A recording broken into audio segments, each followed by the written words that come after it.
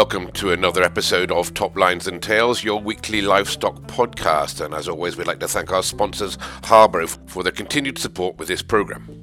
This week in our characters in livestock, we talk to what I would only consider as a legend, and I know it's an overused word, but one of the greatest stockmen of his generation, and a mentor to many, and a friend to many, and sadly no longer with us, Pete Dolman. Peter Piccolo, and known as Peter Piccolo, and nobody's quite sure why he was known as Peter Piccolo, I don't think.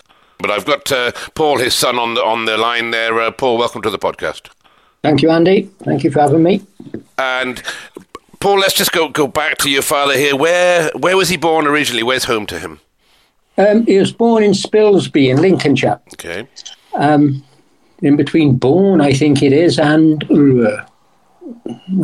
Sleaford or somewhere there. Okay. Yeah, in 1932. Bloody hell. Okay. Yeah, my grandfather, his father was a farm bailiff. Right. And then they moved to a place called Hawksworth in Nottinghamshire. Right. And where he did most of his schooling, and he started work.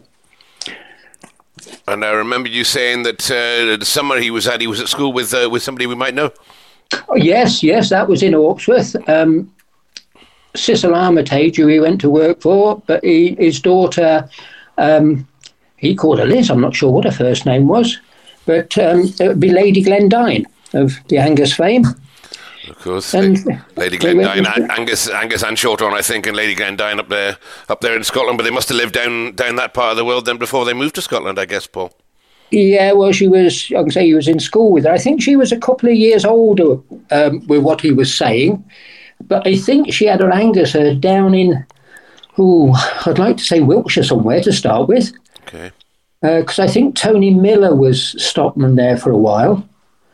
And yes, and I can remember 3 counties. He went round he went up the Angus lines and saw her, and he said, "Oh, hello, Liz, how are you?" Blah, blah, blah, hugs and kisses. And the stockman then says, "You shouldn't say that, it's Lady Glendyne." He said, "Yeah," he said, "I went to school with her." He said, "I'll call her what I like."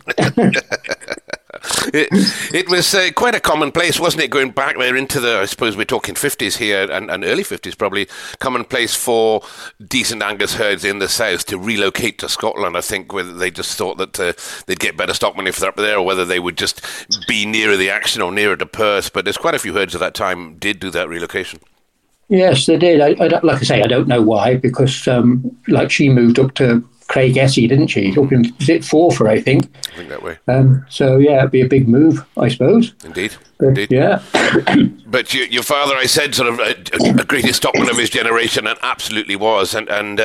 But he would have moved, as a young man, he'd have moved around a bit, two or three jobs there, round about there, but nearly always with good herds right from the start. Yeah, he moved when he was in Hawksworth, and he started life as a pigman, and then I think I was on the way, and so they wanted to move to a bigger house, and they went to Guyon Estates, a couple of villages away, and he started to work with the Angus then, and from then on it went to Basil Samuel,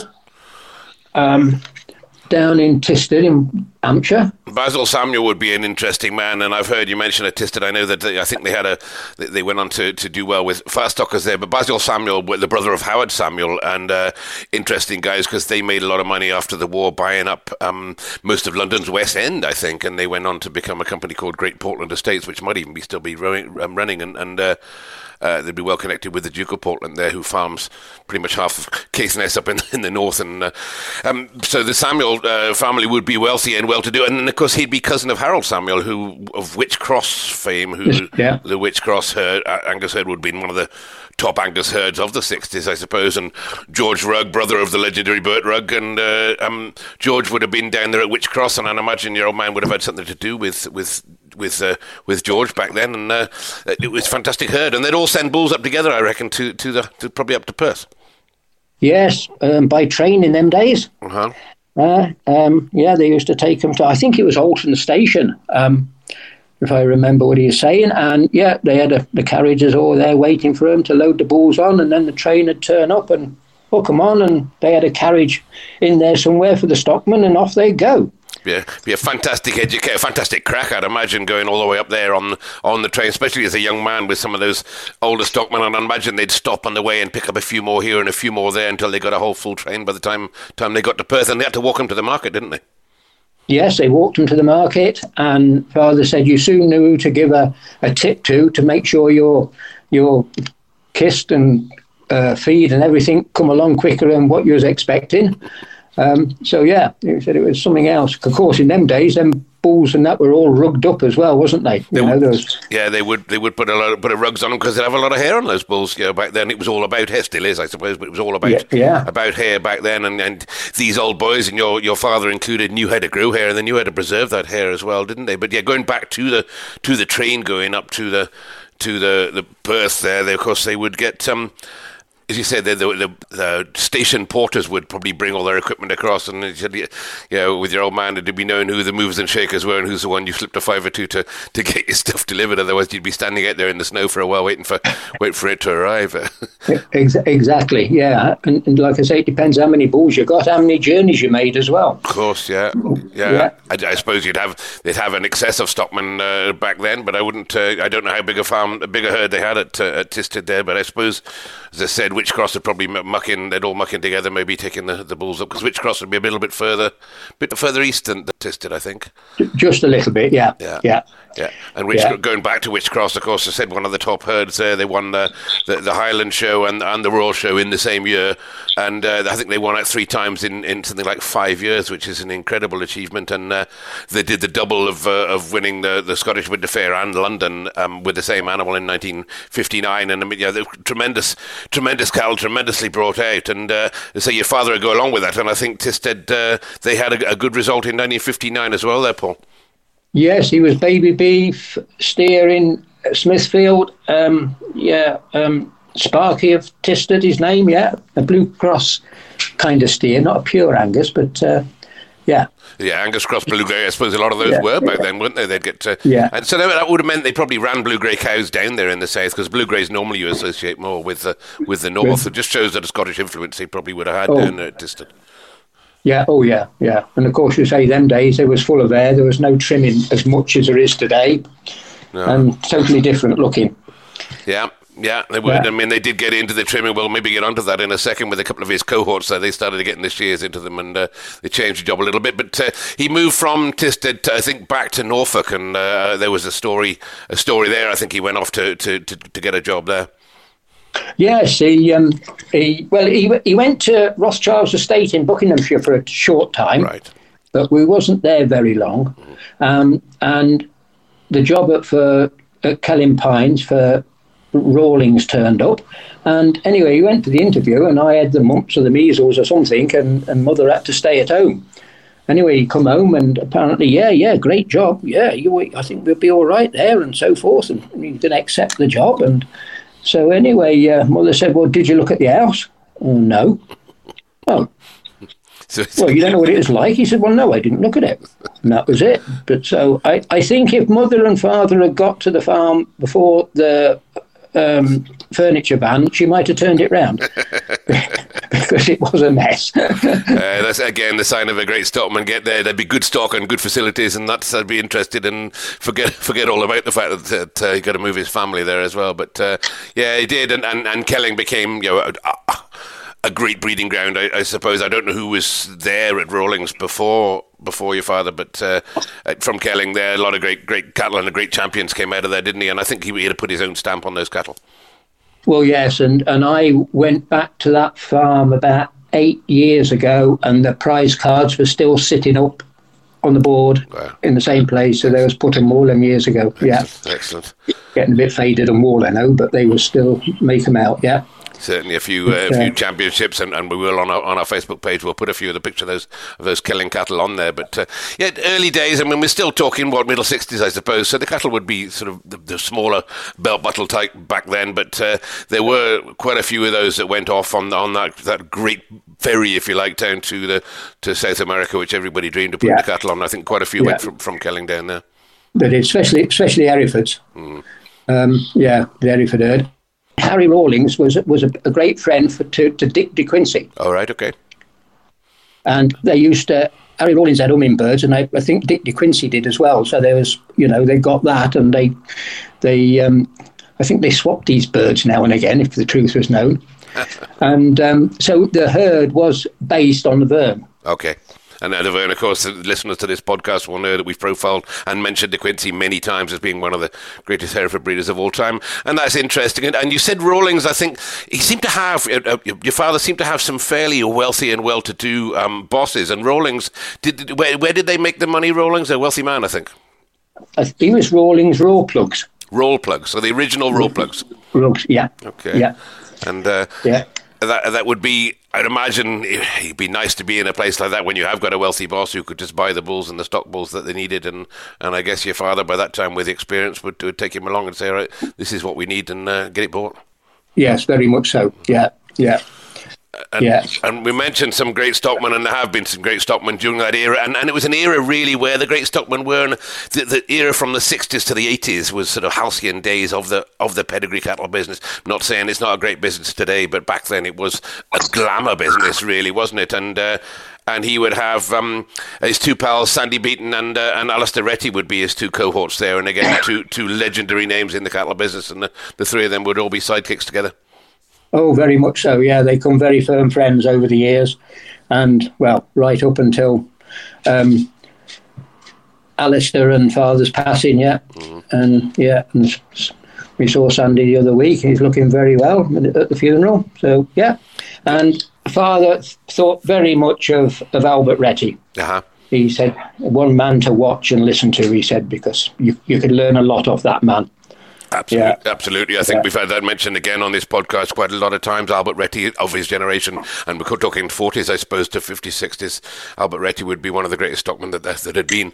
And Alistair Retty followed his footsteps. And of course, we've got Richard carrying on in the same vein now, and still doing a great job out there, Richard. And Richard, if you're listening, I'm still trying to get you on this podcast. We'll get you nailed down one of these days. But those boys would be known for working hard, but also they'd play hard. I think I'm right in thinking that Clive Davis in the eulogy at your father's funeral said that they planned hard, they worked hard, and they played hard, and that's about right for those three. They'd have some crack with it. They'd make the job into a bit of fun too.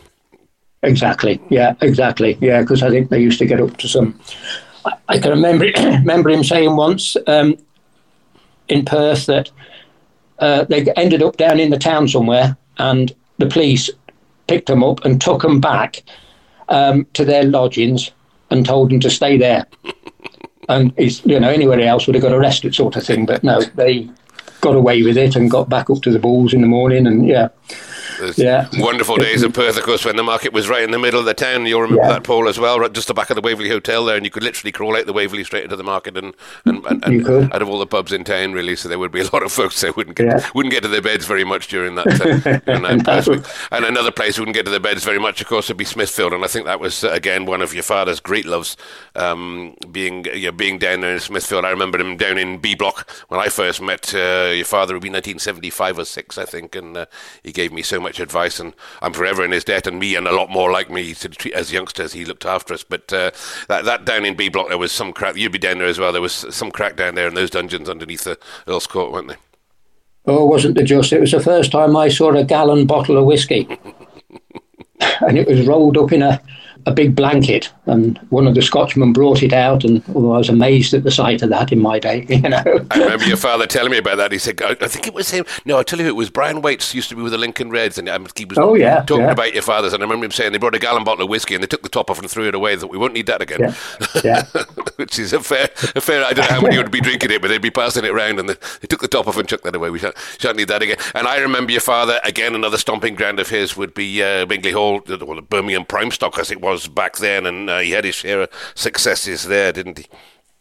Yes, very much so, and back from the days when it was in the middle of Birmingham as well. Mm-hmm. It was, it was the same layout as it is today, actually, but we used to sleep up in the balcony, and next door, there was a chicken show, and us kids used to get kicked out in the morning to go and nick the eggs so we could have a fry up. From the chicken shooting. Yeah. But you were popular when they were looking to find their eggs and they weren't there. No, it was. A lot of people probably don't know that, but the original Bingley Hall was bang in the middle of Birmingham. My father remembers going there. I think it burnt down in 1972 or 3, around about there. My father remembers Jack Brooke winning the very last one, I think, with a pure Hereford, and those were the days. And then, of course, it moved to Bingley Hall in Stafford, where they built the new Bingley Hall, as it's still known as now in Stafford.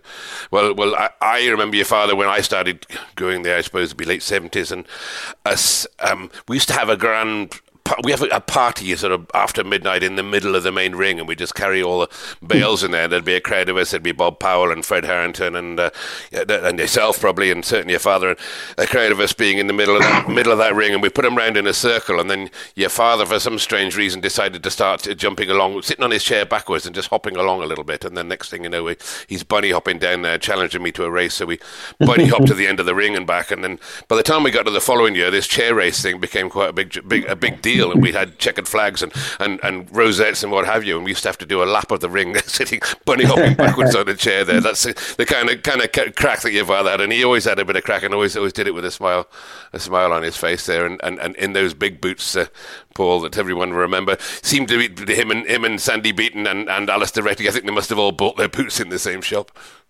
Yeah, I think those all bought from Rogerson's at Kelso. Yeah. They'd probably pick a pair up on the way back home from Perth, I'd imagine. Yeah. And you mentioned Fred Harrington. Well, there's somebody else, isn't there? Mm-hmm. Father and Fred were great friends, and they went to judge a show on the Isle of Bute. Well, they'd gone over a week for a one-day show. It's a long way. It's a long way, Paul. It's a long way.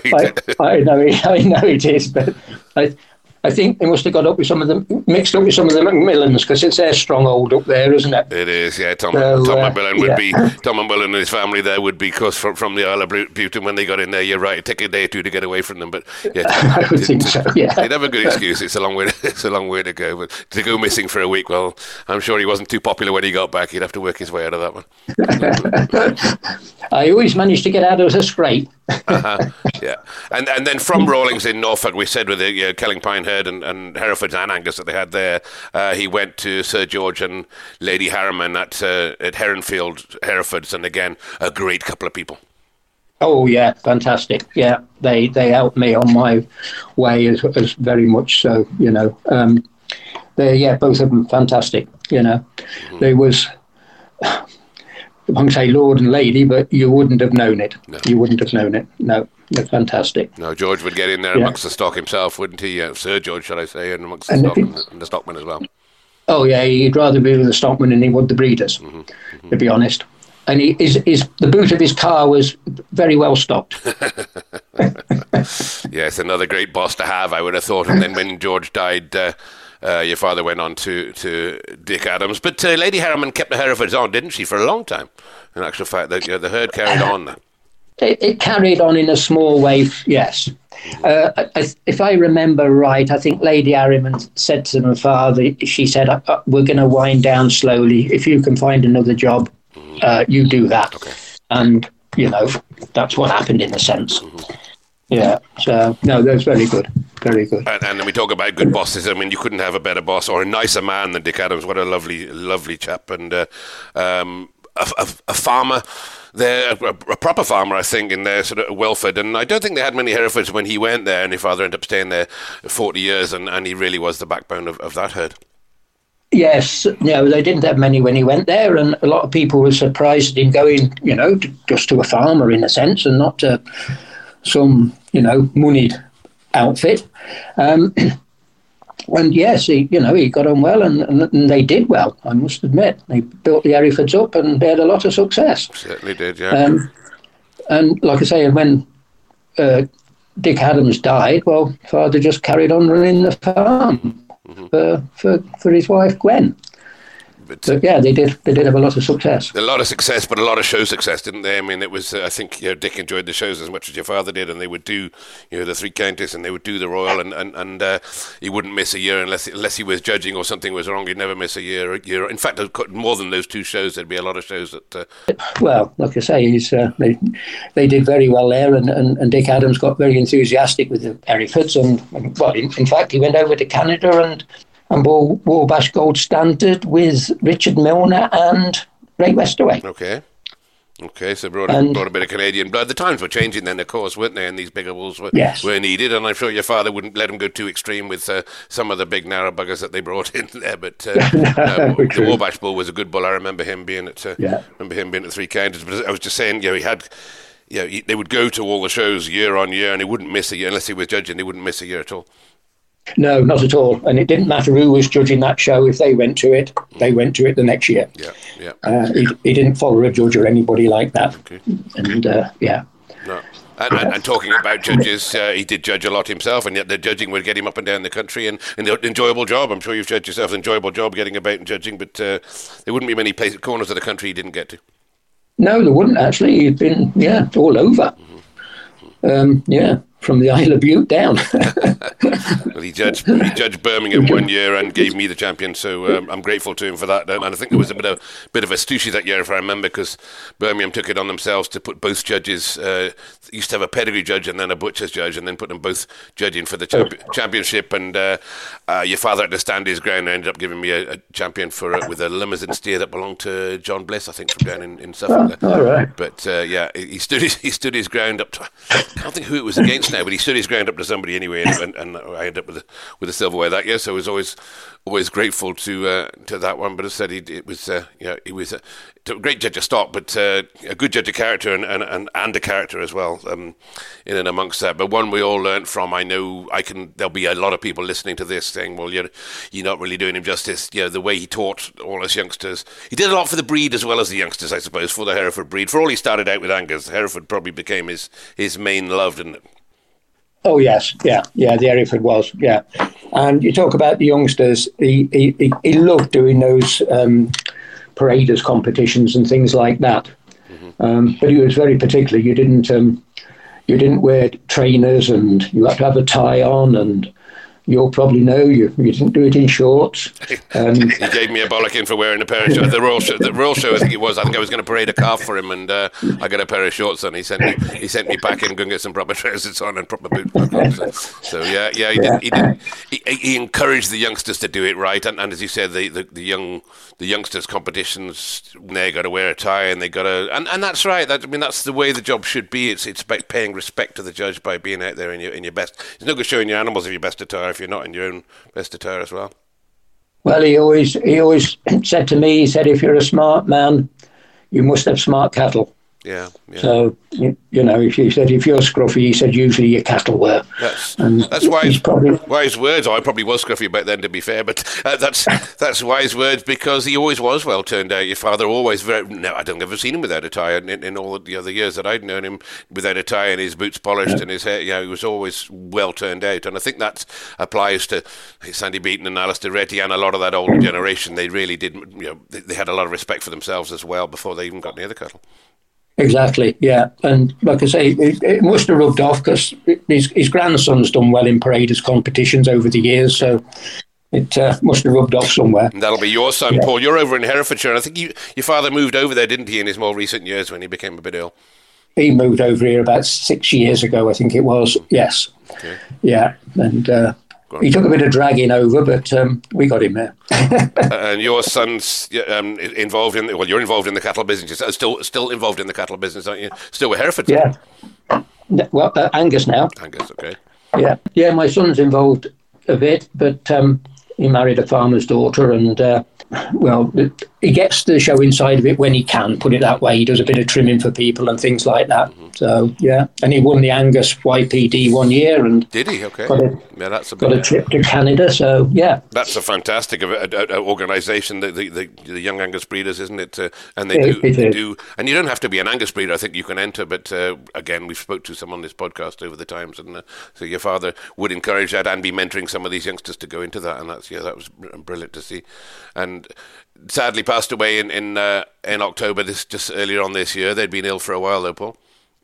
Yes, he the last 2 years really, his dementia, I'm afraid, got hold of him, and yeah, he went downhill slowly. And of course, COVID come along, and you couldn't see him and things like that. So. Yeah, it was hard times, but yeah. Hard times. Well, I appreciate you coming on and talking to us about it, because I said it isn't really that long ago, but a man I wanted to speak about because I had a lot of respect for, and I think not just me, but most of the older generation on this podcast will all of them, I would say, would have known of Peter, and those that didn't, they will have heard of him. It was Peter Piccolo, and known as Peter Piccolo, and nobody's quite sure why he was known as Peter Piccolo, I don't think, but that was always his handle, wasn't it? Yeah, it seemed to be, and no, I don't know why. Somebody might have a likeness after this. You never know. Never know. Sandy might be a man on that one. I don't know, but certainly I remember asking him, and I never got a straight answer as to why he was called Peter Piccolo. But no. He was always known as Piccolo Pete, and a man just was about at all the shows when I was younger, and as I said, a man we learnt from. But he had a massive ability with livestock, didn't he? And about philosophy of always getting the animals prepared at home, and so you didn't. And a man who never used a show stick. There's a few of those out there. Davy Smith would be another one, but there's maybe very few who actually never took a show stick to an animal, didn't need one because the animals were already pre-trained at home. And Paul, you're still involved. You're involved in Angus there, and you've been involved in the cattle business all your life, man and boy. Yes. I had 3 or 4 years with father, and one day, I think I was getting too big for my boots and telling him what to do. And he said, this place isn't big enough for both of us, and I'm not leaving. So I went. And I went into Mid Wales, and I was there for a big outfit that was a number of years, and then moved to Herefordshire about 30 years ago now. So, yeah. You'll be thinking of retiring, Paul, I would have thought. Hopefully next May time we'll wind things up. Yeah. Oh well, you better maybe get a last kick at the ball at the Three Counties show. I'll try and get there myself this year, and maybe we'll get in and have a beer and raise a glass to your father, because I haven't seen you since that date. So no, that would be a good idea, Andy. A great idea. Well, I really appreciate you coming on here and chatting about him. As I said, a man I had a lot of respect for, and it's been a pleasure, absolute pleasure talking to you, Paul. And as I said, we'll catch you there for a beer in a short while. Lovely. Right. Thank you very much for having us, Andy. All right. Cheers. All the best. Right. Thank you. Thank you for listening to this week's episode of Top Lines and Tales. And as always, we'd like to thank our sponsors, Harbro, for their continued support as we run into our 110th episode. And don't forget that calving is fast approaching, and Harbro would recommend moving cows onto their super suckler minerals for at least 6 weeks before calving. So that's kind of about now, really. So to get the cow and the calf ready and to boost it all important colostrum qualities. So take a look at Harbro's super suckler minerals there, and again, we'd like to thank Harbro for all their help there, and wish them and everybody else a belated Happy New Year. You can, of course, find out all about Harbro on the internet and on social media, as well as contacting your local representative. And while you're on social media, don't forget to look up our Top Lines and Tales Facebook page, where there'll be photographs to back up this episode and previous episodes.